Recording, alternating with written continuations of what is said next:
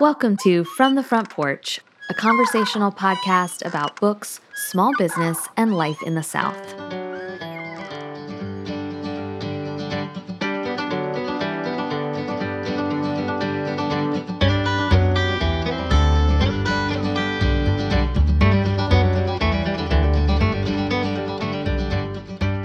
To love a person is always to love in spite of the faults that intimacy reveals.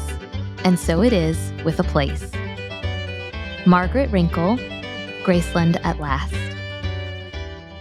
I'm Annie Jones, owner of The Bookshelf, an independent bookstore in beautiful downtown Thomasville, Georgia. And this week, we're back with the second episode in our new series, From the Bookshelf Files. I'll be joined in conversation by Bookshelf community manager and entrepreneur in her own right, Felicia Dilbert. Throughout this year, you'll hear us talk more about the businessy side of the bookshelf, our store's growth, and the ups and downs of small business ownership, what life looks like at the bookshelf and how it's changed over the years, and how ideas like reader retreats and shelf subscriptions come to fruition. Today, we are talking about small business woes. Before we begin, we wanted to let you know we are getting ready to announce our upcoming reader retreat dates for 2023. And as we've done in the past, we're letting Patreon supporters know all the details first. You can become a Patreon member at patreon.com/fromthefrontporch. We'll announce to $50 patrons first, then $20 a month patrons, then $5 a month patrons. So now is the time to adjust your Patreon support if you want to be the first to know about our reader retreat dates. Patreon support not in the budget this month? That's okay. We'll announce retreat dates in our free weekly newsletter. Just make sure you're signed up through the link in our show notes. We cannot wait to host more of our From the Front Porch listeners and bookshelf friends in 2023. We just finished our February reader retreat and it was a smashing success. There are some of our very favorite things to do and we would love to see you there. You can visit patreon.com/fromthefrontporch for more information and to make sure you're supporting us on Patreon. Back in January, we launched our From the Bookshelf Files series. You can go back and listen to our first episode. That's episode 407 if you want to hear me talk with Felicia about the bookshelf's origin story. Now, Felicia and I are back to continue these business-minded discussions. Hi, Felicia. Hi, Annie. Welcome back to From the Front Porch. Thank you so very much. I'm so glad to be here. Yay. I'm thrilled to get to talk to you. Even though small business woes sounds like a negative thing, I don't think it is. It's just part of the ebb and flow of a small business. Absolutely. I think about without wins, we don't have woes. So wins That's right. are a part of it. And then, of course, there's always that teachable moment. So that's how I look at a woe. That's exactly right. You are a business owner and an author and an entrepreneur in your own right. And one of your own woes, we hope we conquered at the bookshelf a few weeks ago. Tell us about that. Absolutely. Listen. I had my first book signing in Georgia. Now, I'm a Georgia girl, being from Pelham originally, born and raised.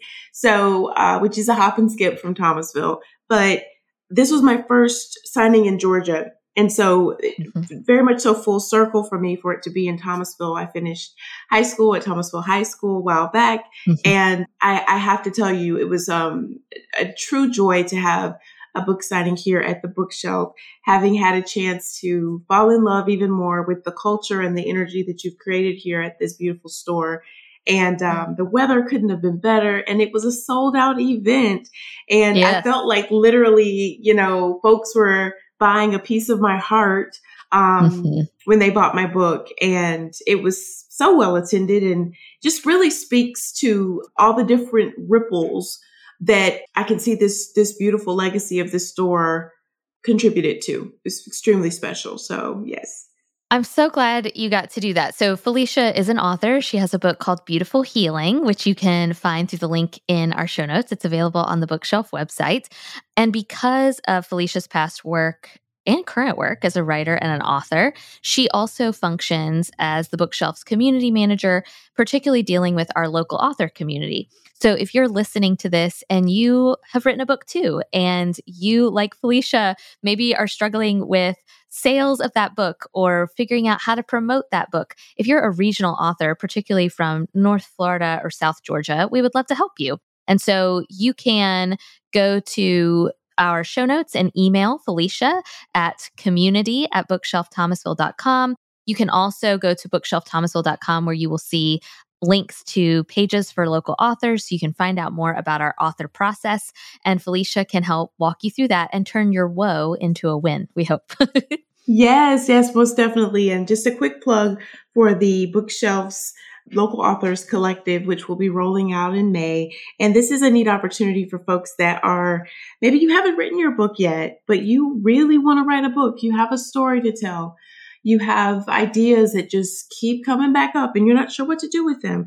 Well, the Bookshelf here in Thomasville has a solution for that. So if you're interested in more information about that as well, please send me an email, community@bookshelfthomasville.com. Perfect. All right. Yes, Annie. So let's pivot. Bookshelf woes. Your baby, the Bookshelf, turns 10 this year, this May. Is that accurate? That is right. She's technically 30 something, maybe even approaching 40. But for me and my tenure with her, we are approaching our 10-year birthday/anniversary. Got it. Which is so true. Speaking to the passion and the heartbeat of your business. It's been with you from the very beginning, sounds like. Yes. That's right. So in terms of, let's say, for example, pandemic, I think we maybe touched on this a little bit in the last episode, but obviously that was a major woe. And from what I've learned from you, I've seen how you have illustrated that same type of grit and focus dealing with different things this year. And I started in August of last year, but I've seen you really have that same sense of alignment with your values personally, as well as how that translates over into business and the way that you take care of things and stay in the moment. I love that you recently said that you're not so much in the place anymore of, throwing the spaghetti on the wall, but more so sustainability of what you've built. So with that being said, what are some of those things that, if you could teach somebody something about, okay, here's a woe number one. Let's say somebody's interested in starting a business, starting a bookstore. What would a woe look like to you? What comes to mind? Yeah, so certainly the pandemic was a turning point for the Bookshelf. I think the pandemic was a turning point for a lot of people and a lot of businesses too. But even before the pandemic, when Jordan and I took over fully, we took the Bookshelf over fully in 2018, kind of took the finances into our own name, took out a small business loan. I think immediately one of the woes for me that I just was not prepared for was taxes, it sounds like, oh, of course, Annie, small business owners pay taxes. But I knew that. I knew I was paying sales tax. I knew I was paying city taxes and county taxes and occupation tax and all kinds of things like that. But I just did not realize the toll that owning a small business would take on my personal finances and I guess the shock that is to go from being like a young married couple who gets tax refunds to owing the government money was really shocking to me. And I don't like talking about taxes or accounting, but I also want future small business owners or people who are entrepreneurial and are considering owning their own business or starting their own business. I do want them to be maybe a little bit more prepared than I was for that financial burden and that financial risk. And I think the first year we fully owned the Bookshelf, we just owed a lot of money, and it was just not a sum I was at all anticipating. And now we don't do our taxes ourselves. We work with an accountant. We plan in advance. We plan throughout the year. We save money throughout the year to be able to pay those taxes. So I really just wanted to mention that. It's not something I want to dwell a ton on because everybody's business is so different, and what they owe and how they owe it and how they pay it will all be different depending on your small business. But one of the best things I did for my own sanity and for the Bookshelf's growth and stability was hire a bookkeeper and hire an accountant. For so long, I was functioning as the bookkeeper. And while I'm glad, am I glad? No, I'm grateful that I'm grateful that I have those basic skills and that I know and have a basic understanding. I am so glad that that ball is now in a professional's court. And so when I talk to small business owners or prospective bookstore owners, that's one of the first things I say is that other things you can kind of put off. But to me, hiring a trustworthy accountant and bookkeeper should be at the top of your your list. Absolutely. For your own sanity's sake, for your own sanity and for your own peace of mind. I think finances are something that I think will always plague me a little bit. Bookstores are not particularly high profit, and so I know that I'm always going to have money woes. Like that is something that I think is just part of owning a bookstore. But there are ways to be proactive, to have a little bit of security, to have a little bit of stability. And I think part of that is finding an accountant, finding a bookkeeper, and knowing, okay, I'm probably going to owe taxes at the end of this year. So how can I, save money throughout the year to make it hurt a little bit less? Absolutely. That's a great point. And it really speaks to that nuance of the person that is just getting started and wondering, where do I put my money? If there's a profit, where does it go? So it sounds like bookkeeper, accountant would be a great place for that to go. Got it. Unless you are fortunate enough to have a business degree or an MBA and that stuff comes naturally to you. I think other parts of small business ownership come naturally to me, and bookkeeping and accounting aren't one of them. And to finally be able to look at our finances and to realize, oh, I have a little bit of money. Like you said, I have some money. Where can I put it? And to also know and acknowledge, I don't have to be the expert here. I can be an expert in other things. I do not have to be the expert in this. For my own peace of mind, I can hire an expert to do this part.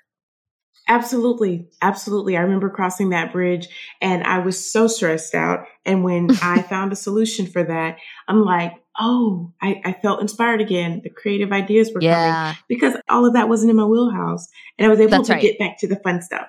So that's a good point. Awesome. So then one follow-up question to that. I notice on days when it's time to pay bills, and you'll say, I've taken care of the bills today. How do you deal with, I guess, nuancy, if that's a word, kind of feelings that may come up on those days? I guess what I'm trying to say is it may not be a woe anymore about having you've hired an accountant, but just those woe moments, I guess, that can come up to that. How do you manage so that doesn't derail your day? Yeah. Oh, that's such a good question because I think money is the thing that most often makes me vomity about owning my own business. Look, we have a bookkeeper, we have an accountant, but I still pay the bills. And I've thought long and hard about who could I delegate that to? What would that look like? But the reality is by paying the bills, I can better manage and understand the cash flow of the bookshelf. And so I still pay the bills. It helps me know how much we're spending. It helps me know where that money is going. I do not claim to be an expert at those things. If somebody came to me and was like, Annie, teach me your ways about cash flow, I would say, no, I can't. You should go find somebody else. I can help teach you other things, maybe marketing or book buying or something like that. I would not feel comfortable teaching somebody cash flow and bill pay. But I have worked out a system that works for me.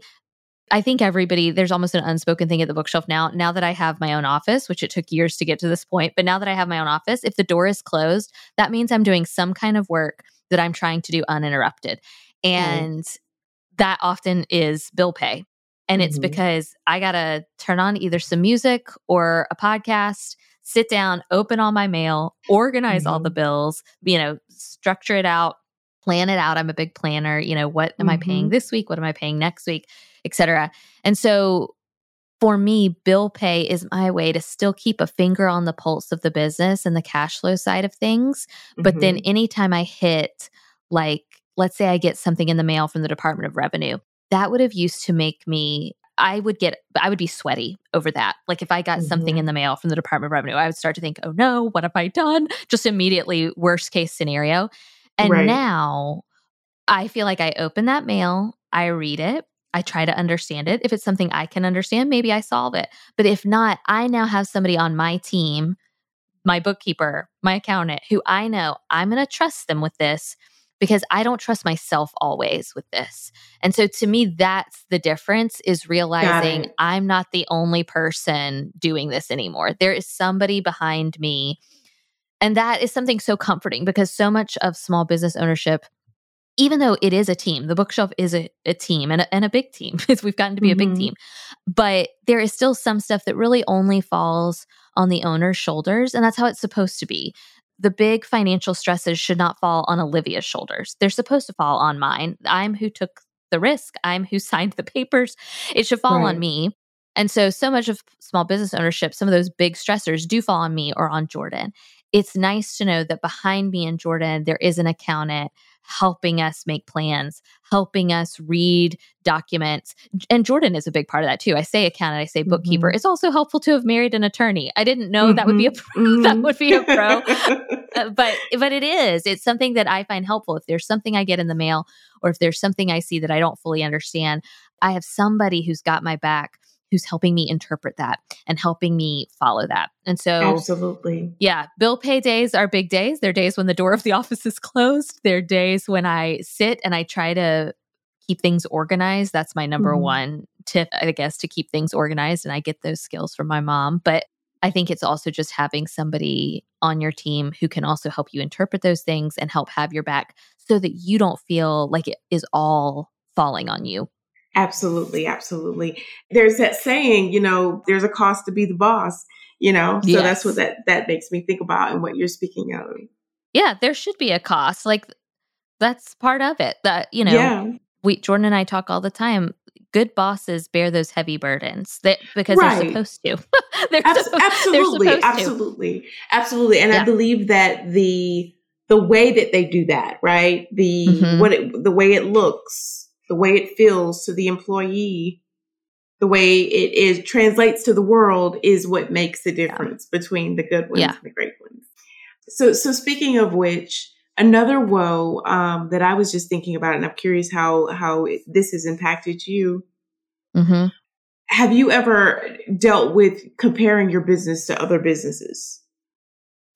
Yeah, I think for so long, I didn't know what I was doing. And because I didn't know what I was doing, there wasn't time for comparison. Like there was just like, put your blinders on and do the work, because I didn't really know what else to do. As the bookshelf grew a little bit and as I became more comfortable in my role, I do think there could be a tendency to like look around and see, oh, like, how come that bookstore got that author?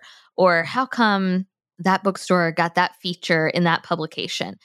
But I will say this about bookstores. I cannot speak to other businesses because I don't know other businesses. But in the bookstore world, because indie bookstores are so very indie and are so very independent, comparison does not come naturally, because every independent bookstore is so different. And so what works even in nearby Tallahassee might not work in Thomasville, or probably won't work in Thomasville. What works at a bookstore in New York probably won't work here, or may or may not work here. And so once I really realized, oh, the bookshelf's bread and butter cannot be author events, right? No major author is coming through Thomasville. You and I both know Thomasville has no interstate, no major airport. We're just not going to be like a hub for big name authors and big name publishers, unless you're Delia Owens and you're from Thomasville. And that's a very bizarre exception. So I think once I understood, and I think this was a game changer. I don't think comparison was hard for me at first, because it was just I was just in the trenches. You can't really compare when you're in the trenches. But then when I did start to compare, I think when I flipped the switch from the attitude of, oh, well, good for them, like, that works for them, it probably doesn't work here. And once I started focusing instead on what might work at the bookshelf, or what could work at the bookshelf or in Thomasville, I think that just became a much healthier position from which to own a business, right? And looking at bookstores for occasional inspiration, but also not getting too bogged down into what other bookstores do, because other bookstores are located in university towns or in urban town centers or strip malls, and all of which look so different from what's happening in Thomasville, in rural South Georgia, in this quaint downtown. And so once I instead could just think, oh, that's fun, or that's inspiring, but really instead focus on, I don't know, my own work and my own store. I think just moving that focus and yes, occasionally drawing inspiration from other stores, but really having the realization that what works for another store might not work. And instead of that being a bad thing for the bookshelf, spending my time and energy on implementing things that do work at the bookshelf. So a few years ago, we stopped pursuing big name authors because we realized even if we got a big name author, we might not be able to show them a good audience. Like we might not even be able to show them a large crowd because that's just not who we are. Right. So instead, let's host a pen to plate dinner where we can partner with a local chef and clear out the middle of the store. And that we sell out no problem. So I think it was just realizing what works for the bookshelf may or may not work for other stores. So the comparison thing, that's how I approach it. And that's how I've approached it for the last several years. And it's a lot better for my mental health and a lot better for the health of the store. Absolutely. Absolutely. It sounds like your passion for what you do and the love for what you've built really has a power of helping you stay in alignment to what you've been called to do. Yeah. Because it's almost like a kite, like if you're steering it, then it'll go in the direction you want. But all this other stuff could just be a lot of noise. I think partly that is my personality. So my personality really likes to turn the volume down. Like my personality really likes quiet, not a lot of noise. And I think there are so many parts of my personality that I do not think are necessarily well suited to entrepreneurship. But I think one thing that I'm really grateful to be an INTJ, Enneagram 5, is I think it comes more naturally to me to kind of ignore. And I don't know another phrase except to turn the blinders on. I also will say here that several years ago, some friends of mine who also run their own podcast, they kind of gave me the suggestion, and maybe they even talked about it on their show, but they were like, oh, we don't listen to pop culture podcasts. I think it was Jamie from the Popcast. She was like, oh, I don't listen to pop culture podcasts because I want to make sure our content is always fresh. And so I think one thing that's sometimes surprising to folks is I don't listen to a lot of book podcasts. I'm not subscribed to any book podcasts. Occasionally I'll listen to an episode. I want to support other book podcasts, but it helps me to not listen to other book podcasts so I don't accidentally take content that's not mine or take ideas that's not mine. Or, what if inspiration quickly, my journalism brain is always thinking of like, what happens when inspiration becomes plagiarism or something like that? Seriously. So it just helps me. I can support and shout out and cheer on other book podcasts, but I don't listen to those. And that's at the advice of these other wiser business owners who kind of set that precedent. And that was a bit of advice that I'm glad I received early on, because it's not just the bookshelf, the store, right? There's also From the Front Porch. So there are lots of aspects to this business and lots of ways where comparison and the green-eyed monster could come out to play. And we don't play that game. Yeah, I'm so glad to hear that. It makes me think about like honoring your voice, and the gifts that you've been given with the bookshelf, From the Front Porch, which Patreon supporters do an awesome job of helping to keep that going, and it just speaks to stewarding that gift well by quieting all of that. So I think that's actually more of a superpower than a personality quirk. Because it works. When I listen to you, I don't hear, oh, this is residual, thoughts of somebody else's. It doesn't sound like anyone else's. It sounds like you and Hunter or Aaron or whoever. Yeah. That's what we hope. That's the goal. Absolutely. Absolutely. Awesome. Okay. So then another business woe in terms of growing a team. What's that been like? I know that I have said this anecdote before. I say it all the time because it is true. But when I took over the bookshelf and my mom would come up from Tallahassee so that I could take a bathroom break because I was too scared to leave the floor of the bookshelf. Of course, now I would leave the floor of the bookshelf. I trust Thomasville. But at that time, I was so terrified of doing the wrong thing. I was so scared of somebody thinking that I was irresponsible, that this young whippersnapper from Tallahassee had come up and was going to ruin Thomasville's bookstore. I was so scared that I didn't even like to use the bathroom unless somebody else was in the store. I say that to say the team was small. So initially, the team was the former bookshelf owner, myself, a manager, maybe a part-time bookseller, and then it shrunk because when you inherit a team, that team might not want the kind of business, the kind of mission, the kind of goals that you want. And so that was a growing pain, right? Was coming on board and becoming the new boss and the new owner of the bookshelf and inheriting a team and realizing, oh, we might have different visions. And this is the vision going forward. And so do you like this vision? Is this something that appeals to you? And if not, we might have to part ways. And so that was painful. That was painful as a 27-year-old business owner. I can imagine. And so growing a team is its own thing, right? So now the bookshelf has 9 to 10 employees. Michelle is our long distance employee. So really we're at about 10. And that is so vastly different from 3. And that is so different. And Olivia and Nancy both this year, they're celebrating their 5-year anniversaries with the bookshelf. And so they know what the team used to look like. And the team just used to be much smaller. And at the time, that was fine. And that is what the bookshelf required.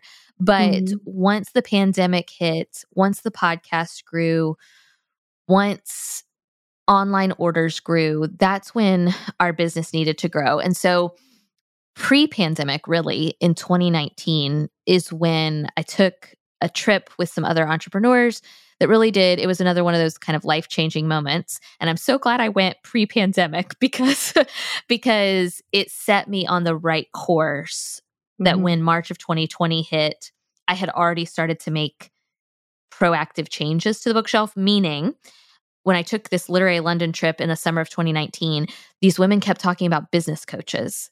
And I remember sitting at a restaurant thinking to myself, excuse me, what?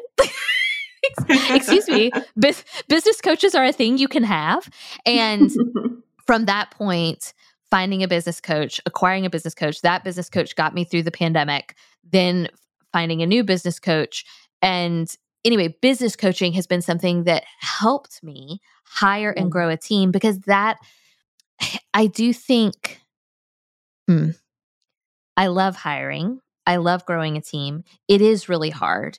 And my business coach was so good. And she would use the phrase that I had not heard before, but it's the phrase, put the right person in the right seat on the bus. So a lot of times I was hiring a good person and perhaps even the right person, but I had them in the wrong seat.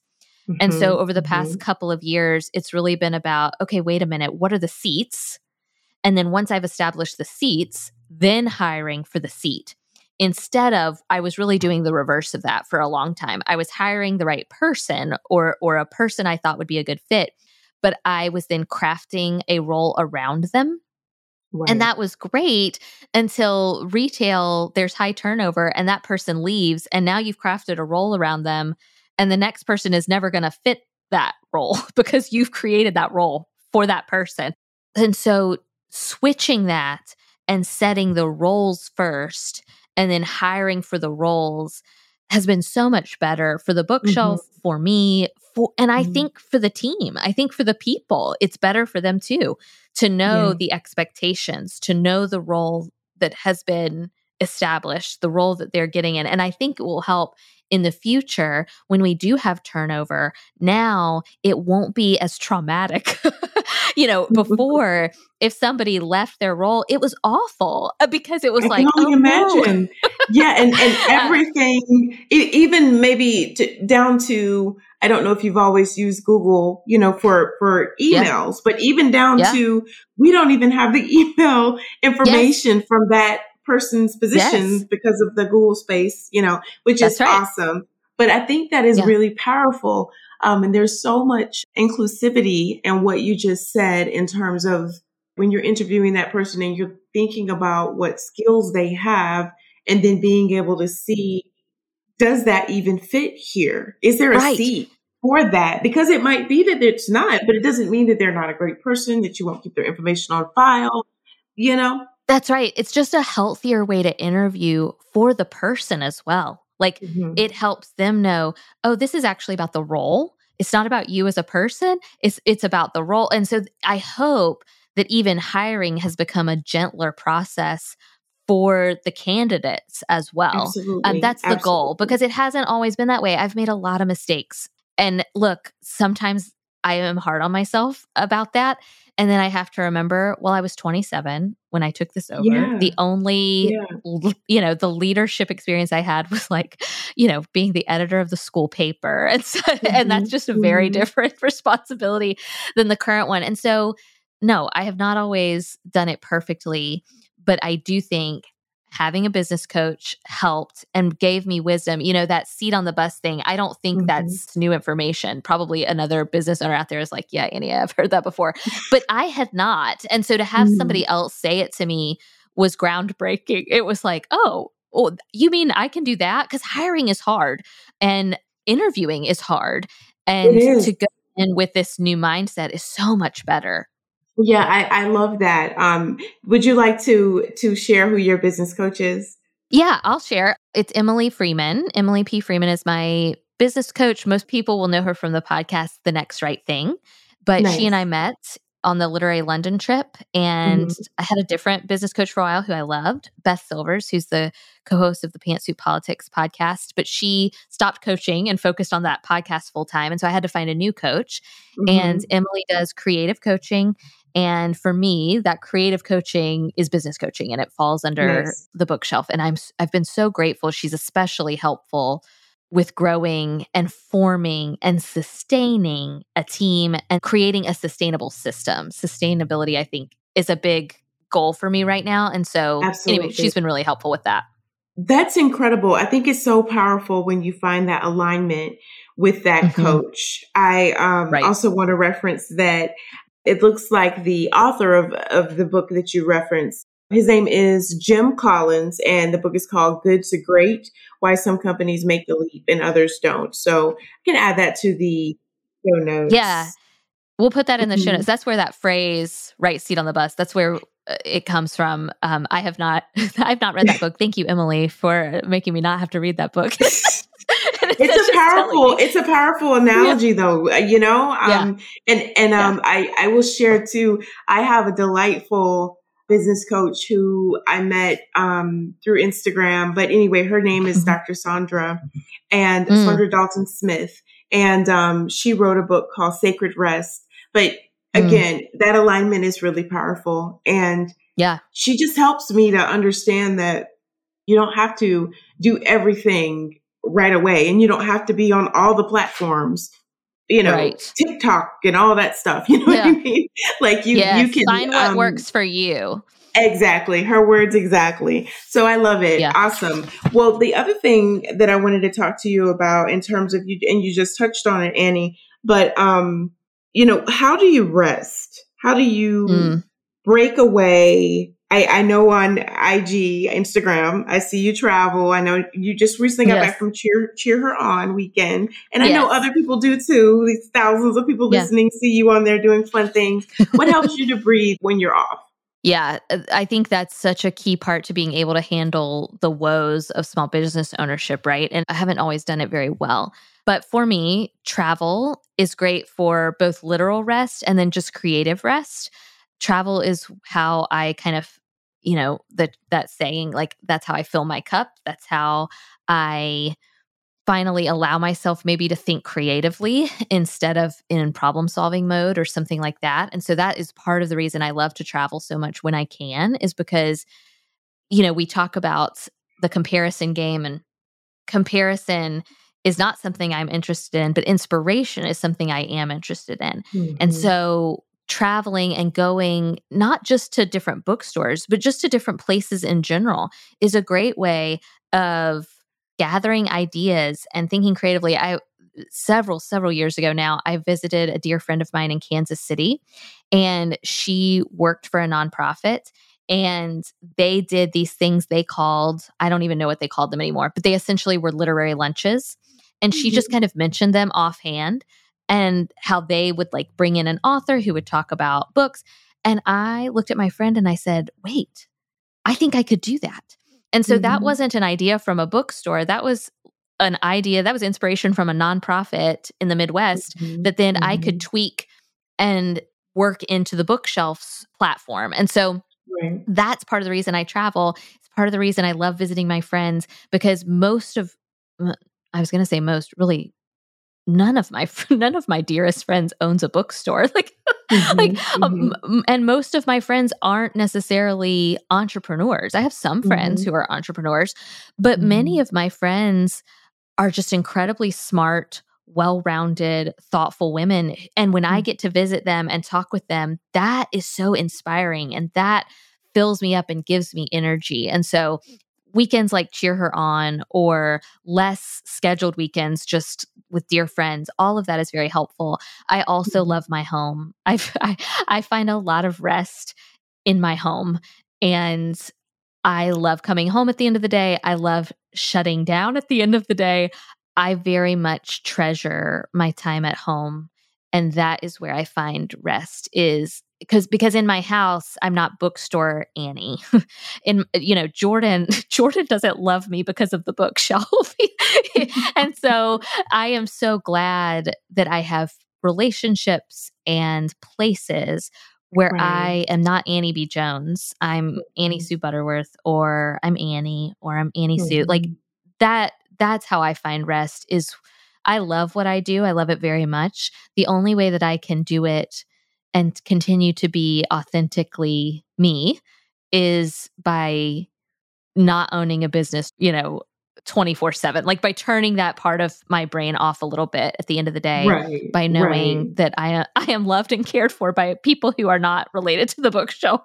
Absolutely. And as you should. Yes. Yes. So, and by the way, Annie, your house is beautiful. You decorate so Thank beautifully. you. That's my mom. My mom always was so good at decorating and loving our home well. And I think she loves to say my tastes are different from hers. And that's probably true, although certainly inspired by hers. But my house definitely looks like me and it looks like Jordan. But I'm so glad I had my mom to kind of show me, because I just love having a cozy, comfy home at the end of the day. Absolutely. Good stuff. This could be, speaking of, again, your personality type. I'm thinking about the person right now that may say, Annie, how do you have the confidence to try different things? Like you talk with your friend at the nonprofit and she's doing something similar to Literary Lunch. Was there anything in you that was like, I don't know if I could do that in Thomasville? It sounds like that wasn't. It sounds like it was like, yeah, I can do this in Thomasville. But I'm thinking about people that the second guess themselves a little bit and just have a thing about making that decision to try something new. I think if you know your audience and you know your business well, then it is easier to be confident in the decisions you are making. So it really was pretty easy for me to listen to my friend talk and for me to then turn around and be like, okay, I think I can implement that here.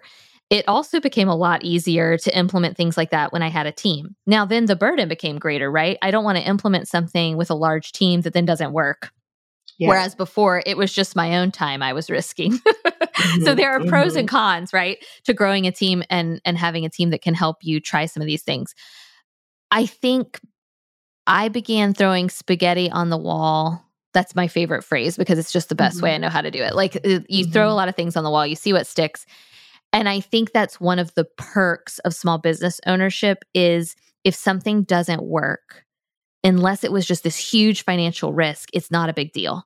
Like it's not a big deal to fail because there's always going to be another idea or another thing to try. And so for something like a Literary Lunch, that felt like, oh, there's not a lot of financial risk there. It's literally planning it, putting tickets out there. If people buy them, great. If people don't, we'll know. And there are other examples at the bookshelf of something that did not work, right? Where we tried something and it didn't work. And that didn't diminish my confidence. It just made me know, okay, Thomasville doesn't want that. Or, okay, our virtual friends, our long distance friends, they don't want that. And so as long as it's a low financial risk, I think it can be pretty easy. What I would say to somebody else is just know your audience and your business really well. And then I think those risks are easier to take. I think it's easier to have confidence in something when you know your team, when you know your audience, when you know those things really well. I think the confidence comes more naturally. Absolutely. That's an awesome answer to that. You are so well versed in what you do and what you like and what has worked from your experience of being in this business. Like you mentioned in the beginning, it was not always that way, and you don't know what you don't know. And then every day we learn something new. But I just encourage people that are listening not to compare their right now, to where you are 10 years in. Oh, that's so true because I'm 37 talking to you on a podcast.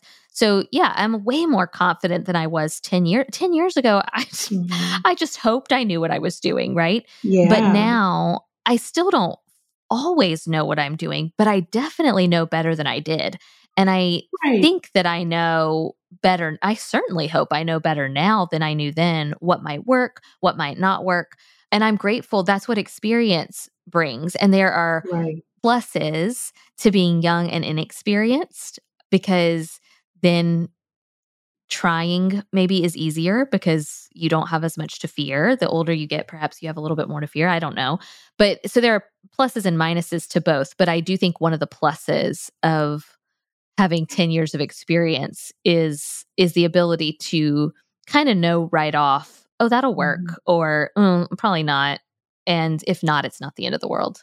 Exactly. I love it. I was speaking with Denise, who traveled for the Reader Retreat, and we had a wonderful dialogue, which, shameless plug for Reader Retreat. They are awesome. Definitely want to be on the lookout for the next one. But she called it a life chat or whatnot. But really, it was just about the power of the weekend and how inspiring it was for her, and to be able to go back to her life, having had a chance to just breathe with all these other people that love to read and that love Thomasville and love the bookshelf. And it was just a real full circle moment for me, Annie, because I don't remember when the bookshelf was started. I'm not, it's been around for a long time, but I do remember when I was in high school and it was owned by someone else and a wonderful person. But I now know what it is like to work here and experience it in 2023, and it's all good. And so it was just super special to be there with her and see this whole moment for her unfold. And like it is for so many other women that visit, and men, and shout out to Independent Bookstore Day coming up. It's going to be fun. Yes, I definitely hope that Reader Retreat, for the people who get to attend, who choose to attend, I hope that it is for them what traveling and going places is like for me. I mean, that's what I want. I want, when I went to Cheer Her On, or when I went to Literary London, I came back rejuvenated, refreshed, and also ready to go with new ideas. And so I hope that the folks who get to come to Reader Retreat leave feeling the same way, whether or not they work in fact, most of them don't work in the book industry or in bookstore world, but maybe it just gives them the inspiration they need for their own work in nonprofits, in mothering, in the business world, or whatever it is they're doing. That's what traveling does for me. And so that's definitely what I want Reader Retreats to be for other people too. Absolutely. Absolutely. I had a chance to connect with Maddie from Iowa and Mary from Atlanta recently. And, it truly, I just have to say, because all of this is, I'm not used to all of this yet, Annie, like you are. So what I mean is just the lovely, lovely smiles and warm hugs and just excitement from women all over the world that are either emailing or corresponding on Patreon, or are on Instagram leaving a note, or are liking different posts, or are showing so much love to our recent visitors from Iowa and Atlanta.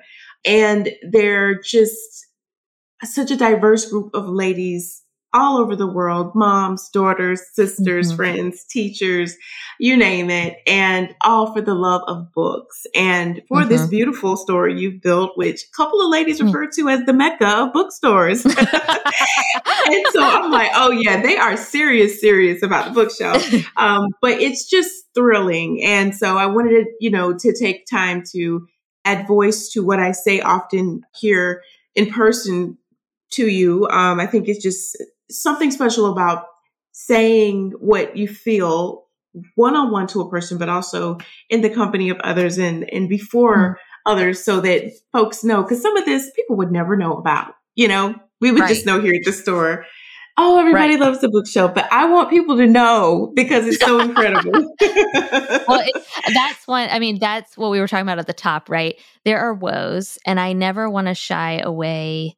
I want to be transparent in as much as is possible about those woes, right? I want to be transparent about the growing pains. I want to be transparent about taxes. I want to be transparent about hiring, and I want to be transparent about the hard stuff of small business, because I just want people to be prepared and look, anybody in their job, whether they own a small business or not, there are hard parts. Like, I have friends who are teachers, who are educators. There are hard parts to that job.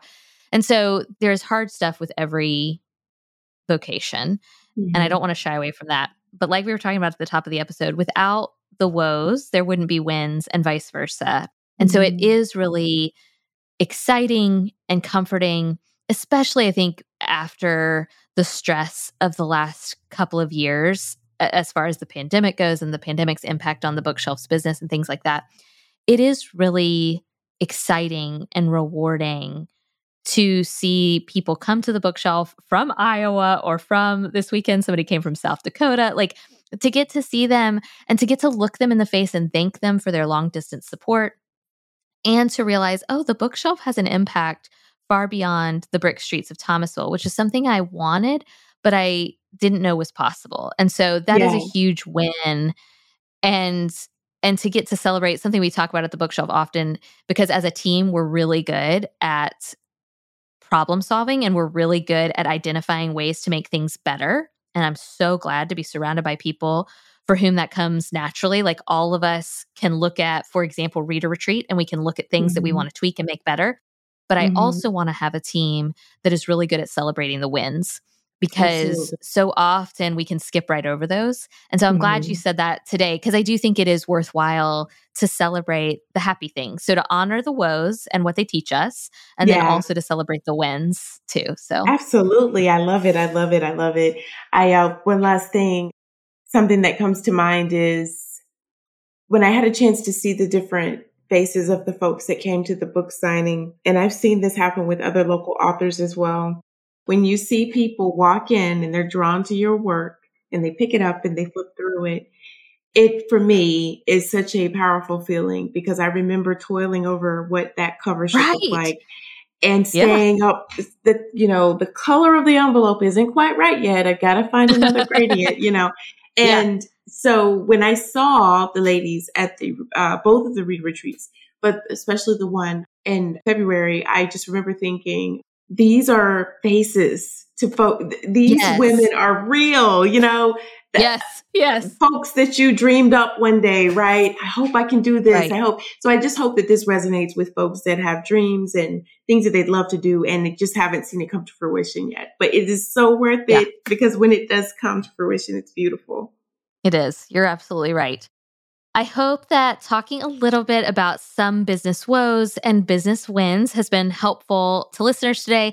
If you have a question that you'd like us to address in an upcoming episode of Files from the Bookshelf, we would love for you to email Felicia those. So you can email Felicia at community@bookshelfthomasville.com. Let her know what aspects of entrepreneurship, of small business ownership that you would like to learn more about. We have a couple of these episodes planned for throughout the rest of the year, and we would love your input as we build content for those episodes. So you can email Felicia at community@bookshelfthomasville.com. And of course, if you are a local or regional author trying to spread the word about your work, Felicia would love to hear from you as well and help you potentially schedule your own book signing at the Bookshelf. Yay, sounds great. This week, What I'm Reading is brought to you by the 102nd Annual Rose Show and Festival here in Thomasville, Georgia. Come visit Thomasville for the weekend of April 28th and 29th and experience the flowers, fun, food, and shopping in beautiful Thomasville, Georgia. Plan your visit at thomasvillega.com. If you follow me on Instagram, you might know that last year I was able to be a judge for the Rose Show Parade during the Rose Show Parade and Festival in downtown Thomasville. It was one of the highlights of my Thomasville life. Rose Show is such a beautiful weekend filled with loads of fun festivities. It is the quintessential small town experience. The weather is beautiful. I mean, fingers crossed, right?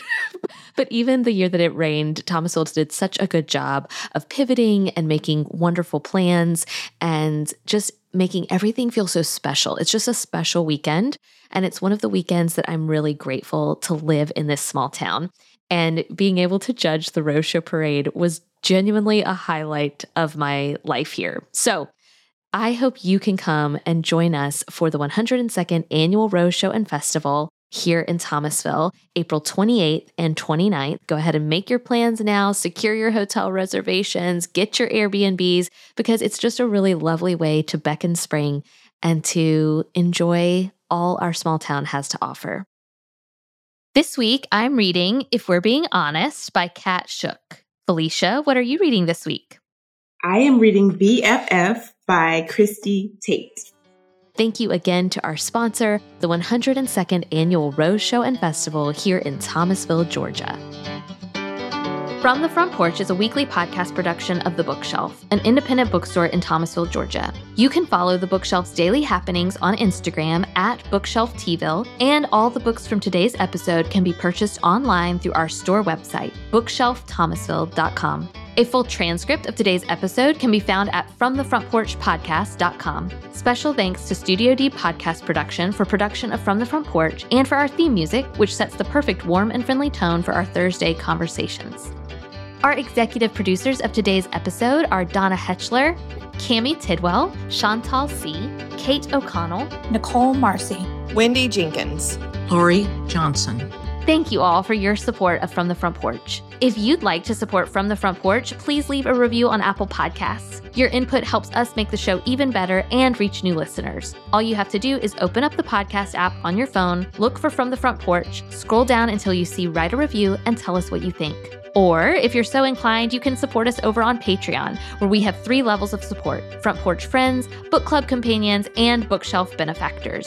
Each level has an amazing number of benefits like bonus content, access to live events, discounts, and giveaways. Just go to patreon.com/FromTheFrontPorch. We're so grateful for you, and we look forward to meeting back here next week.